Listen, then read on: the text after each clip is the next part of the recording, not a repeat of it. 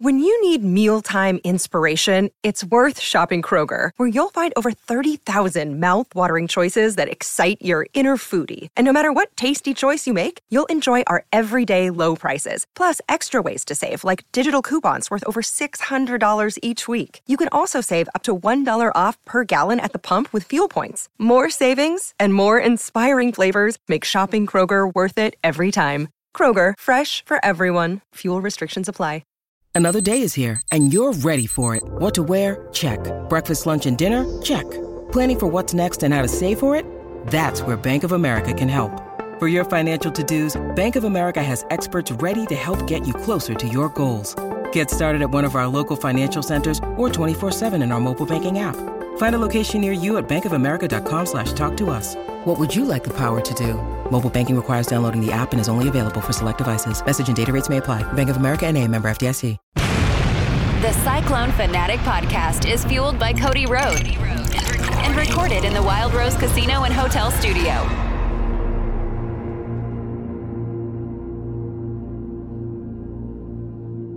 All right, everybody, welcome into the season finale of Football and Random Things. I'm Connor Ferguson here with Jeff Woody and Colin Newell. Got everything from the weekend to talk to you guys about the Liberty Bowl. We're going to get right to it in a second. First, I do have to give a shout out to our presenting sponsors, Wyffels Hybrids. They've been with us all season. We appreciate them. They didn't drop us. They did not. They didn't drop us. That's something to be commended. I'm kind of shocked. They must not have actually listened to the show, because if they heard the dumb stuff that we like, the rabbit holes that we get down, the random, they would have said, you know what? Or maybe they're just really trusting people. I think it's that they're just good people. It's probably somewhere in the middle. Your ad reads have been pretty spot on off. You the think so? too, I figured that's why they would drop us, because I go to a different tab on the website every time, but and I just find that's one. good. They talk about everything. Their website's just filled with ad information. At Wyffels Hybrids, we realize it's not just one big thing we do differently than our competition. It's all those 100 little things we do just a little bit better that make all the difference. That's Wyffels Hybrid. Plant your independence. I think last week I said plant your future. That was Iowa State ad read getting in the back of my head. So apologies to them. I do want to say thank you to all of the kind people I met. And I probably told you guys very adamant that I would not remember your name.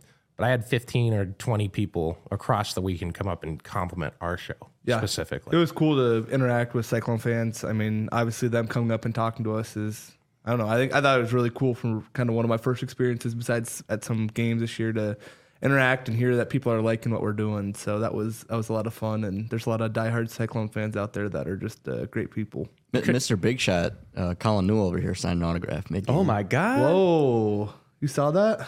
You were like 10 feet away from us. Yeah. I mean, that was his mom, though. Yeah. My mom doesn't count. No, I actually gave that kid my towel after the Texas game in 2021. Oh, nice. I didn't really circle. remember that, but he remembered it. So That's it was kind of cool to be able to interact with that guy for a little bit. That is kind of fun, because I remember after the Kansas game, the one that was like 0 degrees. Yeah. I was like my 5th pair of gloves that year, and you can just practice those, and I ended up just giving my gloves to somebody in the stands, and like 5 years later they were like, hey, after the Kansas game, like you getting whatever. It was like the kid who at like the time was like 8, and now they were like in high school, and it was like, oh my God, wow, that is, time flies. But yeah, it's kind of cool that, like, to me, to us, like, you don't remember doing that, but to somebody on the other side of it, it's just such a huge deal. So I always think it's really cool. Like, I don't know if you feel the same way. Like, if someone had that experience and they remember it and it matters to them, come tell me, because I might have forgotten about it. And I know a kid that got your gloves. Didn't know your name at the time because he was like 8 years old. Okay. And he showed them to me down the road, and I was like, well, what did he look like? And he goes, he was white. And I was like, I'll pull up the roster. It's probably Jeff Wood. Hold it down. All he knew was you were a running back, but I'm pretty sure we had it narrowed down pretty well. Okay. I think Jeff needs to like try them on to see if they were the fit, or I'll just make sure I don't take my blood pressure medication before that. Yeah. Or my arthritis medication. Does that give you big hands? I think that it's a O.J. Simpson joke. Oh, is what that was. I really missed that one. Well, I didn't really miss that. I never watched the OJ case. Also, I didn't watch. I was 4. Like, I didn't watch. It's just like being I haven't gone back and watched it. things. Yeah, no. Well, oh, that's bad on me. Yeah, I call it Newell that one for sure. Yep. Whatever. Jesus. All right, You back tell to me you're Iowa gonna State miss it more. football here. All right. Well, I was trying to avoid talking about the game a little bit because not many people really want to hear about the game. But like Memphis' offense was completely What free. we're going to talk about, though, is the future, too. We can talk about that. Yeah, absolutely. And I think there's also some, there's it's the expression, it's never as good as it seems, it's never as bad as it That's seems. what I was just going to say. 1000% applies to this. So running game, 0 yards, not great at all. But at the same time, Rocco threw for 450 because Memphis Cool record, right? Yeah. So Memphis sold the farm to stop the run, and Rocco was able to. I think Iowa State was still like 7.7 yards per play, which is still really good. So offensively, if a team is going to put, and they didn't, but if a team's going to put 10 in the box, you can't be super mad that you didn't run for 0 yards if you threw for 505 touchdowns. Yeah. So like you're kind of taking what the defense presents. The problem is that they got down so fast, so early that it felt worse than it was because they still scored. I mean, it was the end of the first quarter where they had 0 points or like maybe 1 touchdown at the end of the first quarter, and they end up ripping off a few more touchdowns after that. And it offensively was good enough to win. Defensively, it wasn't, but like it feels worse because you couldn't match Memphis. So, I mean, yeah, it's never as good as it seems. It's never as bad as it seems. I feel like what really hurt too was that field goal right at the end of the half, the fake kneel down, and they get, they put themselves in a position where it's like when you answer, like when they do that right before half, it's like, oh shit, we were about to get to halftime at this, and now it's like, all right, add 3 more points onto this. And also, I'm gonna for the sake of while we're doing it, that is some super Bush League stuff. Oh, that's so stupid. Super Bush League stuff. That made me so mad. So here's the thing. And like a lot of times, I've heard people talk about it and they're like, oh, first goal is to win. All right, cool. Yes, your first goal is to win. And technically speaking, that works. Now, here's the thing. You're coaching this team next year as well. Yes, coach? Right? You think the end of the half is going to happen at some point when you're trying to take a knee? Do you think other teams aren't going to watch film? So if you're a defensive lineman or a linebacker and they go to take a knee, I'm not going to take it easy on you. In fact, I'm going to try and hit you in the belly button with my shoulder pad as hard as I can to knock you over. And if the referee tells me to back off, I can say, last year they ran a fake out of this. I'm not going to let that happen. I'm going to force the gap, and I'm going to try and almost kill your quarterback if you do that. So every single time they go to take a knee next year, he's putting his quarterback and his offensive lineman at risk for facing that for BS. Like, and the thing is yes, congratulations. It was a successful play on that one.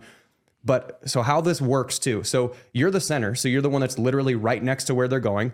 They would usually ask teed off. They would usually ask you or the quarterback, right? The referee's going to come up. Is it the head? I don't remember if it's the back judge or the head official who's going to come up judge normally and is going to ask, you guys taking a knee? And you or Brock are going to say, yep, taking a knee. They then turn to the defense, say, ease up, we're taking a knee. Like literally the official turns to the defense and says, take it easy, we're taking a knee. This play doesn't really matter, we're taking a knee. And when that happens, it's sort of like if you're at there's a skirmish, you're at a bar fight, cops show up, cops turn around to this group, party B, and they go, hey, fight's over, we're good. Party A flies over the cop and punches you in the face. They're not better fighters. You were literally just told by the governing body to stop.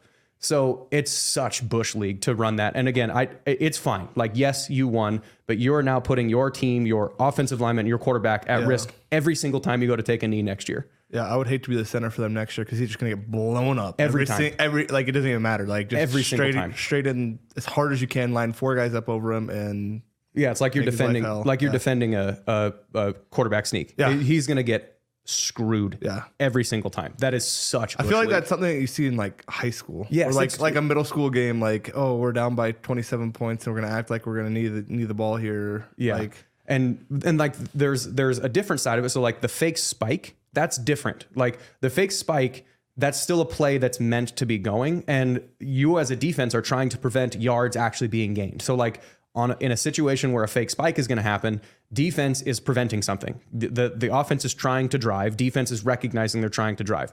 A fake kneel down It's admitting, let's take this to the end of half, or let's take this to the end of the game, whatever it is. It's no longer trying to win the game. I'm not trying to advance versus a fake spike. So like fake spikes, fair game. Go for it. Like 100%. That's not Bush League at all. That's trying to like catch something.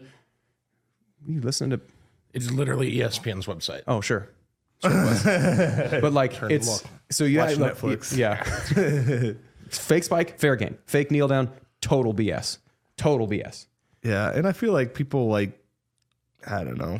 That was just like one of those situations where you're like, is that really like how you want to play the football game? Yeah. Like, for exactly what you said, like they literally come up, the ref comes up to you and is like, hey, are you taking a knee? Yep. Okay. Hey, defense, they're taking a knee. See you after the half. Yeah. Well, and then everybody just stands there. The crazy part to me is like learning that exact sequences and stuff like that over the years. And like when I was a kid, like that would be on SportsCenter and celebrated for at least a minute. Yeah. Just look at the brilliance of this.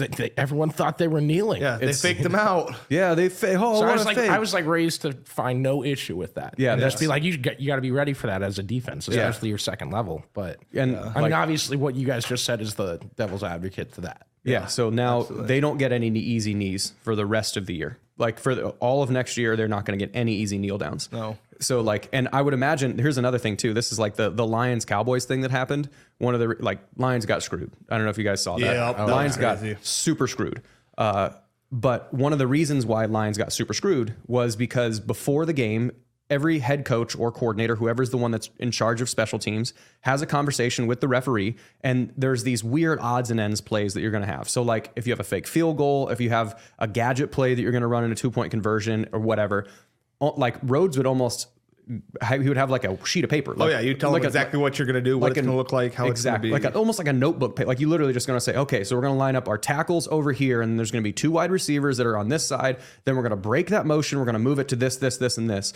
So that you then run that through to say, is this going to be something that's legal? Where are the problems you see in this? And then the referee will be like, hey, just make sure that this wide receiver that moves over here is off the ball. And like, they'll just make sure that they give you these little things before every single game next year, because the officials are, again, tell the defense, chill. Every single game next year, head coaches that are playing Memphis will now go up to the officials and say, last year in the bowl game, they went to take a knee and they ran a they faked a knee to they actually ran a handoff. So most of the time we're going to back off, but today against Memphis, we're not going to back off because they have shown a propensity to run fake kneel downs. So he just removed, again, the entire season next year, removed the protection from the kneel down for the sake of winning that, or to getting 20 yards at the end of a It half. was 3 in a bowl points game. in the end of a half of the AutoZone Liberty Bowl, Again, which dumb. might have won him the game. It's quite such honestly. Bush. And the other, here's another random thing as far as like talking about getting screwed. One of the reasons why Campbell was mad, because the broadcasters weren't super sure. Technically speaking, that should have been a delay of game on the offense, or on the kicking team. Are you talking about the practice kick? The practice kick. You're not allowed to actually go through the entire motion.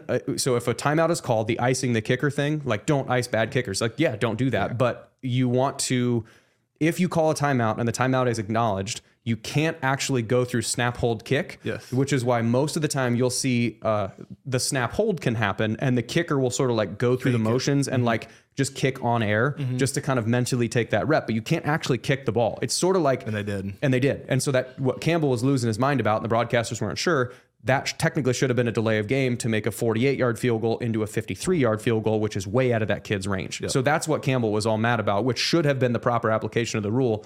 But And if I'm Matt Campbell, I'm fuming and I'm yelling at the ref and I'm making sure he remembers that he screwed up, and I completely get it. But I've been watching football for 25 years, and countless amount of times I've seen practice kicks. Yeah. and they don't get. well, flagged. it's actually it's a rule that they just recently It's changed. recently.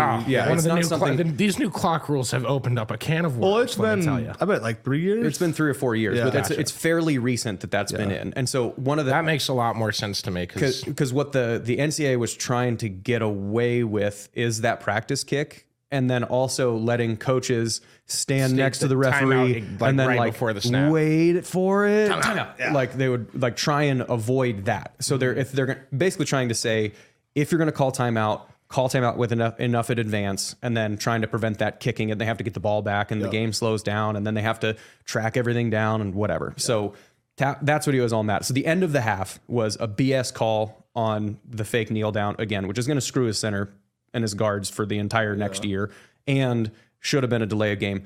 but it's also don't put yourself in that position. Don't get down 19-0. Like you can be mad about it, but also don't be down 19-0. End of story. Tackle better. And Hennigan had 10 incompletions during the game, but you could have told me it was like 3 and I would have believed you. That kid, that Memphis quarterback was seemed insane. Like he was really in rhythm, was able to kind of do what he wanted to. Oh, like the 70-yard touchdown. I mean, the receiver didn't have to change any part of his movement to catch the ball. It just landed right in his arms. Yeah, like, he played well. I was really impressed with him. Really, really impressed with him. I thought it was. I mean, the Memphis fans were pretty into the game as well. Like there was some actually sitting right in front of us, and they were. I mean, they were all nice people, but they were like. Everyone that I walked outside of the football stadium was like, oh, you'd talk to them, whatever, and they'd be like, I'm a Memphis basketball fan. I don't care about the football game. But like those people who were in the stadium were like season ticket holders. Like they were diehard Memphis football fans. So it was kind of crazy to see like the stark difference like that. Someone was like 2017, they didn't like, because I was there as a fan sitting in the stands, and they didn't wow me with like noise or anything, but all of them like really nice, especially for the crap that was coming out of my mouth in our section. We made some good friends with some Memphis people. But they were the energetic fan base on Friday. And the energetic team. Yeah. I mean, and they blew that out of the water. You could tell from time zero, from kickoff, Memphis was more excited to be there than Iowa State was. Point blank, flat out. And that's not the same as effort. Two separate conversations. Well, I mean, if you're full motivation, you're playing against. That's why the Iowa State game is always like it's as physical as bloodbath as it is because you can be at full effort and you're trying your best, but then you get that extra like rocket fuel of extra energy, and that kind of makes it happen. Hate or like I need this to happen. They just whatever like that kind of fuels everything. Yeah. I was going to ask you, Colin. I'm curious about this because like Matt Campbell is the greatest coach in Iowa State history, but if there is a chink in his armor. As far as like relative to his own standards, it's coming off of a break, whether that's start of the season, after a bye, or bowl games, not as good relative to his standards as it is. I mean, he has 1-0 off the bye this year. Yeah, this year. But like I'm curious. I'm sure they are probably doing some troubleshooting on that as well. Like, because Campbell at the end of the year, at least to my mind, does a full deep dive, retrospective. What went well, what went poorly. Yeah. I'm sure they're addressing it. But why do you think, from having played there, that it's a little bit different? Because you guys you kicked the shit out of Oregon in the Fiesta Bowl, so it's not necessarily totally apples to apples. But like, why do you think that's the case? I've thought about that. I really don't know. First of all, it's hard to know because that's what I was in for 5 years, right? So like I don't know anything else. I never saw anything else. I never felt anything else. It's never a lack of preparation. It really is one of those things that I don't know what the right answer is to it. Can I offer something on at least on bowl games? Yeah, but go for this calendar and like signing day in the middle of this crap, like. I would not be shocked. I mean, you're putting your focus on getting all those kids to commit and sign, right? There's a lot of things that There's so many moving parts to that. I don't envy any coach that is going through it. Then you have to turn around and prepare for the bowl game. So I almost think and I'm not saying Iowa State specifically is doing this, but you can easily overlook something when you chop your preparation in half. You don't really have a month to prepare. They had a week to prepare after signing day got taken care of. I understand what you're saying there, but how long does the team normally have? Oh, you normally have a week. You're completely correct. So it's like, but and there's people like, we had 28 days and this is what we came out with, and it's like, no, that's not realistic to say at all. Well, that's not even like, but as we talked before, like it's like maybe a week and a half, 2 weeks that you spend on like, hey, Iowa State's going to play Memphis. How do we do this? Right. A lot of time is spent on, hey, Iowa State, we need to be better. Yeah, you still have more overall. Yeah, for sure. So Sure. It's I'm not specifically, Yeah, no, I get what you're saying. I just don't think that's really. I'm not trying to build in an excuse it's okay they lost because signing day is on December 20th. 100%. A young team, all these experiences are going to be different. You haven't been through them before. Is that game different if there's not a 70-yard touchdown on the third play of the game? I think so. Or if they convert the fourth down. Yeah. I mean, either one, yes. But I have another kind of sort of theory, and I don't know if this is necessarily true or not. It's just thank you. That was bothering me. There's a fuzz on the table. Weird.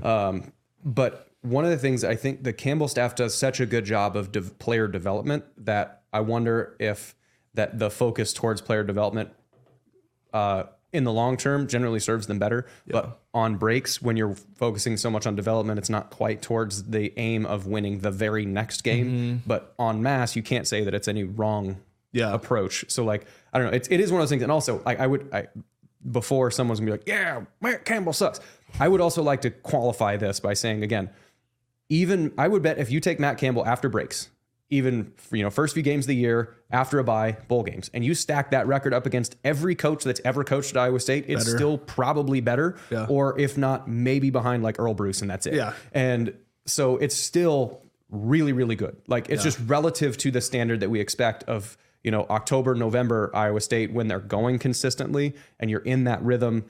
Iowa State in October and November, if there's not a bye, I mean, they're winning most of those games. Yeah. And just after a bye, start of the season, bowl games, I don't know. I would imagine that's going to be something that's probably looked at again. I think our defense is so unique too that we face, like being Iowa State's defense. So when you like coming off of fall camp, what did you see entire fall camp? Oh, that's true. Iowa State's defense. That's true. So you're going in and seeing something that's so unique and so different, and then all of a sudden you're going to be seeing something that's going to be a little bit different. And on the flip side of that, other offenses are going to have additional time to figure out what this is going to be like, so that you can see this odd defense, and you have 2 weeks to prepare for this odd defense instead of like 4 days. Yes, yeah, and that's just it. They get that extra time to say, hey, how has people exposed Iowa State's defense? How have they done this? How have they done that? And there's still nobody I'd rather have than John Haycock to lead that defense to be able to do it. But I mean, time is certainly of importance, and we all know that, especially in football. There's another week to break down, hey, what are their tendencies on this down distance, or hey, if we stay ahead of sticks, what do we got to do? Or if we get this number, if number 21's in the game and we can formation him to be in the slot, let's do that. Let's make sure that we get a one-on-one here, there, whatever. So it gives you some more time. But it is one of those interesting things. I also think, like has been echoed on, I think a lot of the other Iowa, like Williams and Bloom and posts and stuff like that. Bowl games are not indicative of the season, nor predictors of the next season. Florida State. I mean, Florida State got beat by 100,000 points, and they went undefeated prior. Now, great, would that have happened if everybody was healthy? They probably still wouldn't have won against Georgia, but it wouldn't have been. It would have been a closer game. And so, like, TJ Tampa not playing, that changes everything schematically. I mean, there's a whole lot that are different. So, like, Malik Verdon not playing. Like, don't throw the baby out with the bathwater. Like, yes, it was not fun to watch, but that doesn't change what the expectations for next year can be for this team, especially with everybody that's coming back. I feel like I've already moved on super quick, because it's like, holy crap, this team everyone's returning next year. I mean, you're losing 4 or 5 guys maybe that were contributors. It's really like 4 guys. It's like Easton Dean, TJ Tampa, Gary Vaughn, and Chase Contreras. Those 4 are really the only guys that played significant snaps, significant minutes, that you're really going to lose. Like, I think Aiden Bitter's gone, I think, and he was like a rotational receiver. But that's pretty much it. Like, most people are going to be back on like the 1, 2s, and 3s at pretty much every position. And we just get an opportunity to build depth too. Like, in the world we live in, like, the portal's a real thing. Like, there's still going to be somebody, I'm sure, that we go out and pick up that's going to be a contributor at some point. They've put out offers to 2 pretty big, one Penn State wide receiver, Donald Driver's kid, and then the Ohio State one, Bryson Rogers, that is Rocco Beck's high school teamate. They've also extended offers to 2 defensive backs as well. So I think that's going to be a real thing. Like, it's honestly kind of cool to see like Rocco's interactions with them on Twitter too.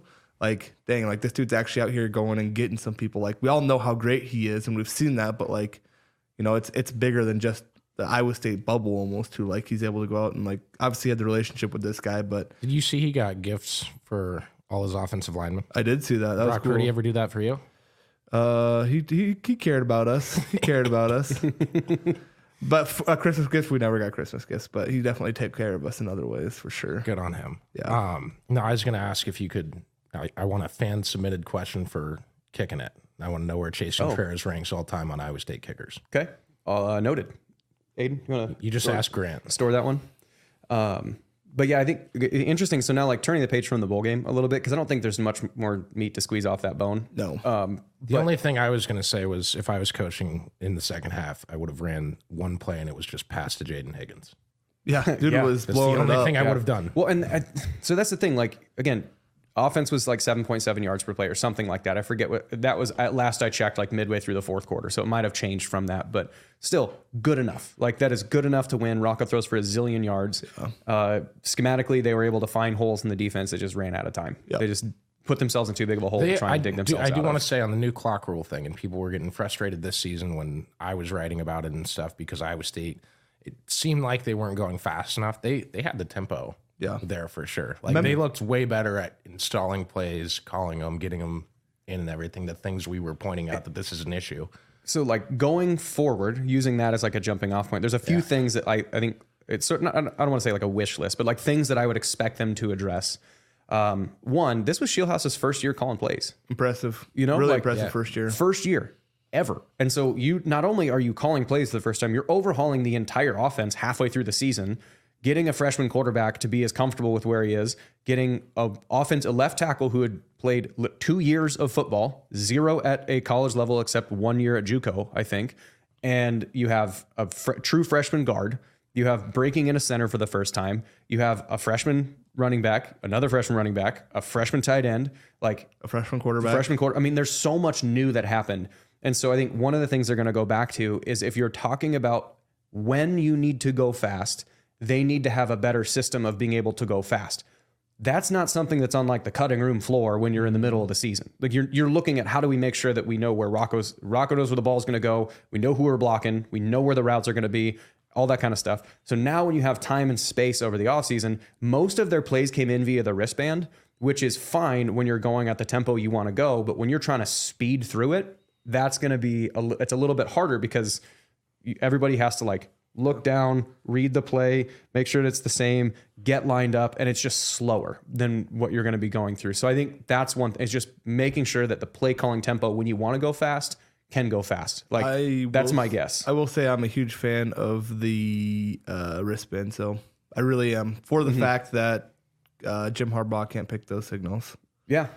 Yeah. Like there is so much of that goes on in college football as far as identifying signals. The number of times we would hear stuff like coaches will watch our sideline and like people would have a pretty damn good idea of what we're going to run as well as far as pass or run. Mm-hmm. I mean, that right there is a huge advantage. Like, hey, as a defensive lineman or a linebacker, can I go get after and hit my hole, or do I got to drop into coverage? Mm-hmm. Like that, if you can eliminate one side of those things, and you're saving yourself 2.5, 3 seconds. Yeah. So the wristband, I'm saying like the wristband is like, I do really like that, but I absolutely understand what you're saying. It's like, I wish we did, or I know we do, but having the ability to do some signaling and situations where it's not even signaling, like when we would go fast. So with Herman, when we'd go fast, we call it jet tempo. And so whenever we do, it was jet wristband. So like they would signal in a number, whatever that number was in the wristband. And so you'd have one panel in the wristband was your jet card. Yeah. So like you're going jet 7, jet 7, jet 7, and you know, whatever it's tray left 861, sail X corner, something like that. Like, got it, done. And so then, the reason why it's slower is because like you have to fit pretty much your entire playbook on like 2 8.5, 5.5 by 3 note cards. Yep. So the font is really small, it has to be by necessity. But like, if you're going to do this, you have 3 panels. You have the outside panel, and then if you flip it up, you have the inside panel, and then the one that's contacting your wrist. I would imagine one mechanism you could use is have one of those as your jet tempo panel that like, hey, whenever we want to go fast, you're going, jet or whatever it is. And then you just check that one panel that's bigger font, smaller numbers, easier formations to get to when you're going fast. Like you're not going to have your 3 tight end set on there. So like I would just stuff like that. Like you can keep the wristbands and you can keep just what's a better mechanism when we want to go fast? Can we? Yeah. Like, but again, that's Shieldhouse's first freaking season as a play caller. Well, not only that, but you have a new offensive line coach, a new running back coach, a new receiver coach, and a first-time OC. Like, that's pretty impressive, the fact that we were able to go out there and execute as well. Like, and they're all pretty darn young. Yeah. Like, there's not too many gray-haired dudes in that room, if any, besides maybe some quality control guys. But yeah. So I would say that for me, like offensively, is one thing that I would imagine they're going to go through is how do we go faster when we want to go faster, and then offensively, getting a better fit, square peg, square hole in the running game, because you lose. I mean, Norton and Sanders were the guys that were most of the time carrying the ball up until the snow game when Abu became the guy. Well, then Abu really had one game starting, like going, and 2 because Kansas State, but really 1 game starting. Yeah. Maybe Abu and Hansen see things slightly differently than Norton and Sanders did based on what the offensive line is able to do. So you have to marry those two. Like, what's the offensive line good at? And what does our running back see? Can we have both of those things exist at the same time? You know, like in basketball example, does our point guard like to stay, is he a dribble drive guy or is he like to facilitate things from the outside? Okay, well, if he likes to facilitate things from the outside, we don't have any shooters, then we need to find a way to do better ball screens so we can get, you know, whatever. Like all this stuff can exist, but you have to match personnel A with personnel B and then make that scheme match. So I would imagine this offseason, again, first year coordinator, ton of turnover from all the players. You lose the guy, and everything's come back. That's another thing, like offensively, is just matching the running scheme of what does our offensive line do really well and what does Abu see really well. And or if our offensive line blocks gap scheme, which it seems like that's better for them than zone. Okay, if they block gap scheme better, we got to get Abu learned up on how to see gap scheme because we can't have him see zone better and the line block gap scheme better. And now we can't do, they don't match. So like, that's another thing. Those two things offensively, because Rocco and the receivers and the tight ends, phenomenal. No notes. Keep doing it. Phenomenal. And you had run game is making sure those two things match. That to me is going to be on the offensive. Like, what are we going to do from in the offseason to get better? You had this necessity to what everyone that Colin mentioned to come together really quickly and do things, then switch on a dime in the middle of that and figure out a different way to do things than you just learned for the first 3 weeks of the year. And then switch on a dime again when you lose your top 2 running backs and another guy comes in for the running game. Now you have an entire offseason to grow and you've got 20 out of 24 guys coming back. And your top 2 running backs coming back, top fucking 9 offensive linemen. I mean, how many? I would shout out to Jared Hufford. Yeah, Hufford's coming back officially. Big. But really, it's like you're 2 deep on the offensive line. The whole 2 deep comes back. Jake Bremsberg, Grant Triber. And they're bringing in, Triber and Remsburg are gone, but they're bringing in 4 guys in this recruiting class for the line. So there's, I mean, and there's gonna be some new faces and new places. That's a prediction just on how Clanton coaches. They don't have bona fide positions, and I think we've talked about that. Except like guys like Miller and Neal aren't gonna. They're tackles. Like pretty much everybody else are gonna be floating inside of there. No, I think it's a huge offseason, and not only that, but like these coaches that came into the system and were support for Shielhaus, this is the first time that they're seeing the offense that he wants to run.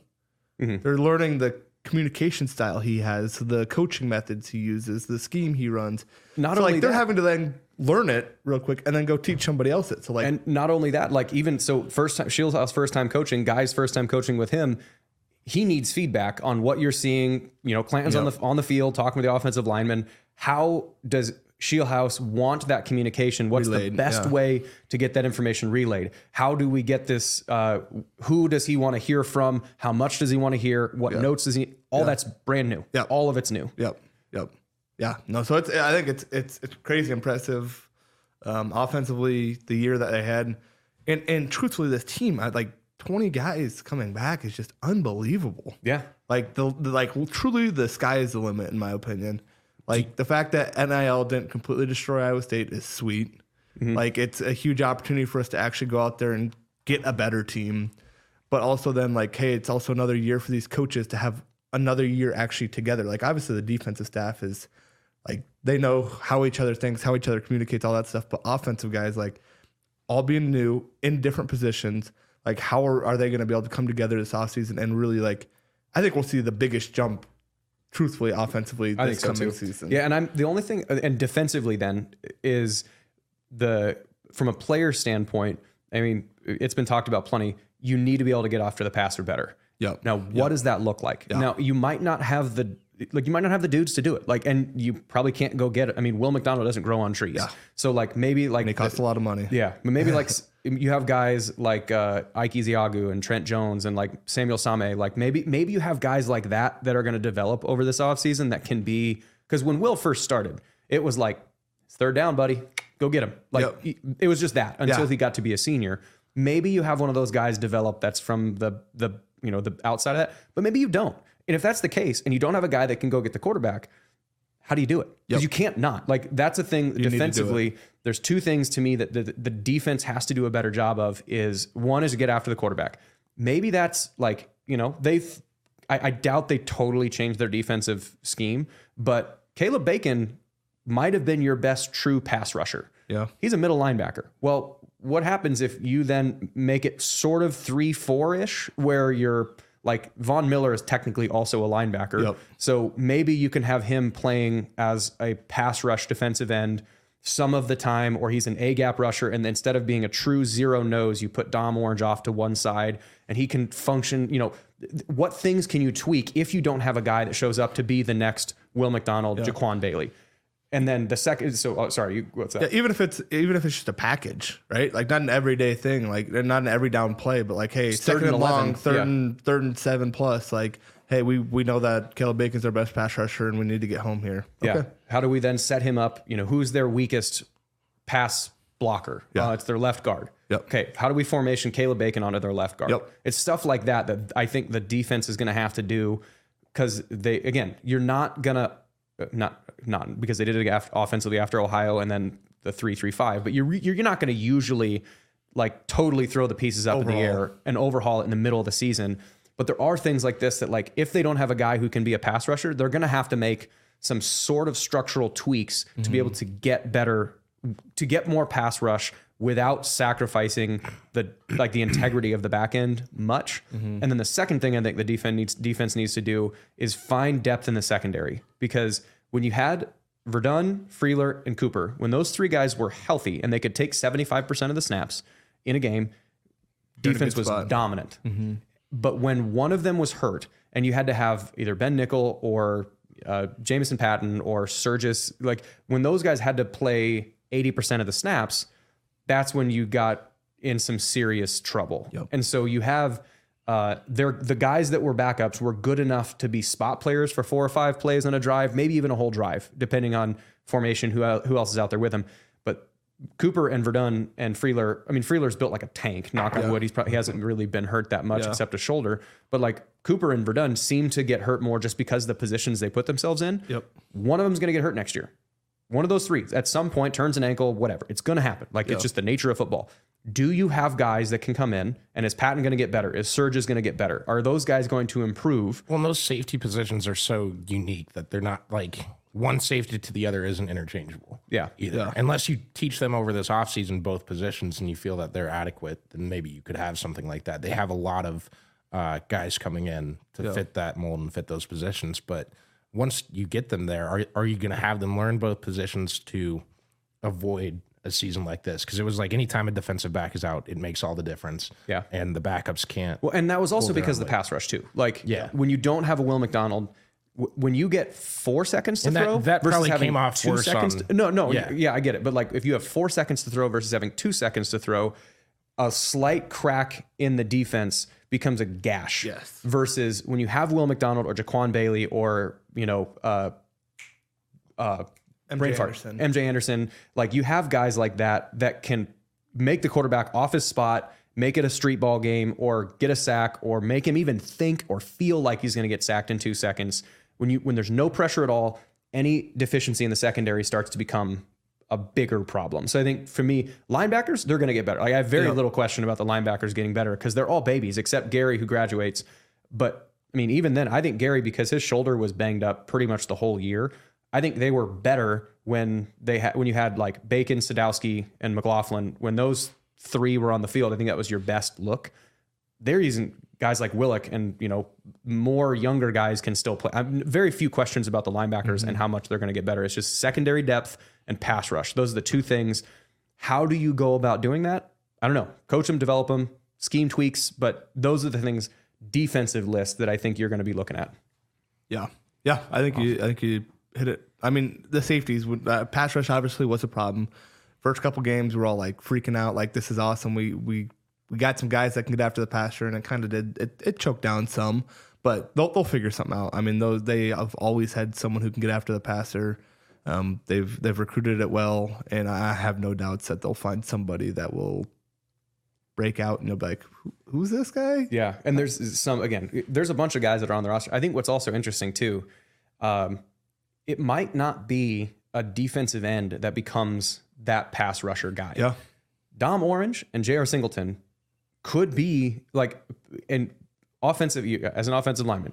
your job, you and the guards, your job has to be so much more hold your ground. Yep. Because tackles are playing in space. Yeah, you know? they got more room to run and can run somebody high where we can't run someone high because we're going to run right into the quarterback if we run them high. Yeah, so like if Dom Orange or Singleton, guys like that, and whoever else they're going to be bringing in, if they can be pass rushers where you're forcing the middle up, like when you watch the Alabama-Michigan game, in the first half, the defensive tackles for Michigan, when Alabama was just straight drop back pass, they pushed the centers and they pushed the front back, and Milroe, at that point, you can't step into a throw. Yep. And if you do it right and you have gap integrity where it's not just one guy who's kicking somebody's ass and everybody else is failing, if you can push the front of the pocket back and then defensive ends are just there to capture anything, you can get a sack and it just looks like everyone's squeezing the life out of them because the interior rush is really, really good. And your defensive ends can just be there. So that's another, again, that might be the way that they go is they say, hey, between Singleton and Orange, let's focus on getting a pass rush.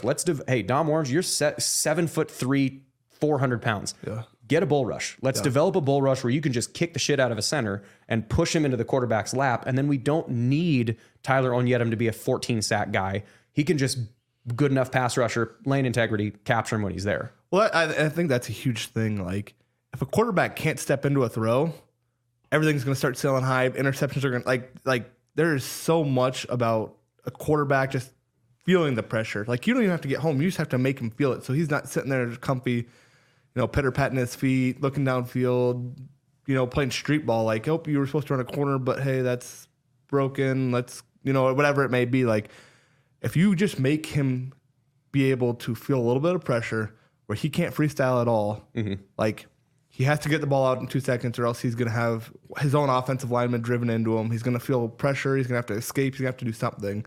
Like it changes the game. Like you don't get that extra 3 seconds to look downfield and this guy's just faster than him. He just ran by the D back or anything like that. So I think there's huge potential for us to be able to get after that position here. Yeah, I also think just one. I mean, this is now brainstorming. It's not even saying they're going to do this, but with the personnel that they have, if you have a guy like Dom Orange and you have a guy like Tyler Onyedem, I think Tyler Onyedem, if we were to play a ideal position for him, is a 3 technique. Yes, I would agree. He's not necessarily 3 technique. For those that aren't super sure, it's not the guy that lines up directly over the ball. It's the one that lines up somewhere between the guard and the tackle. That's where the 3 technique is. Bigger body. Yeah, it's like brain fart. Guy with the dreads, 6'6", played with you.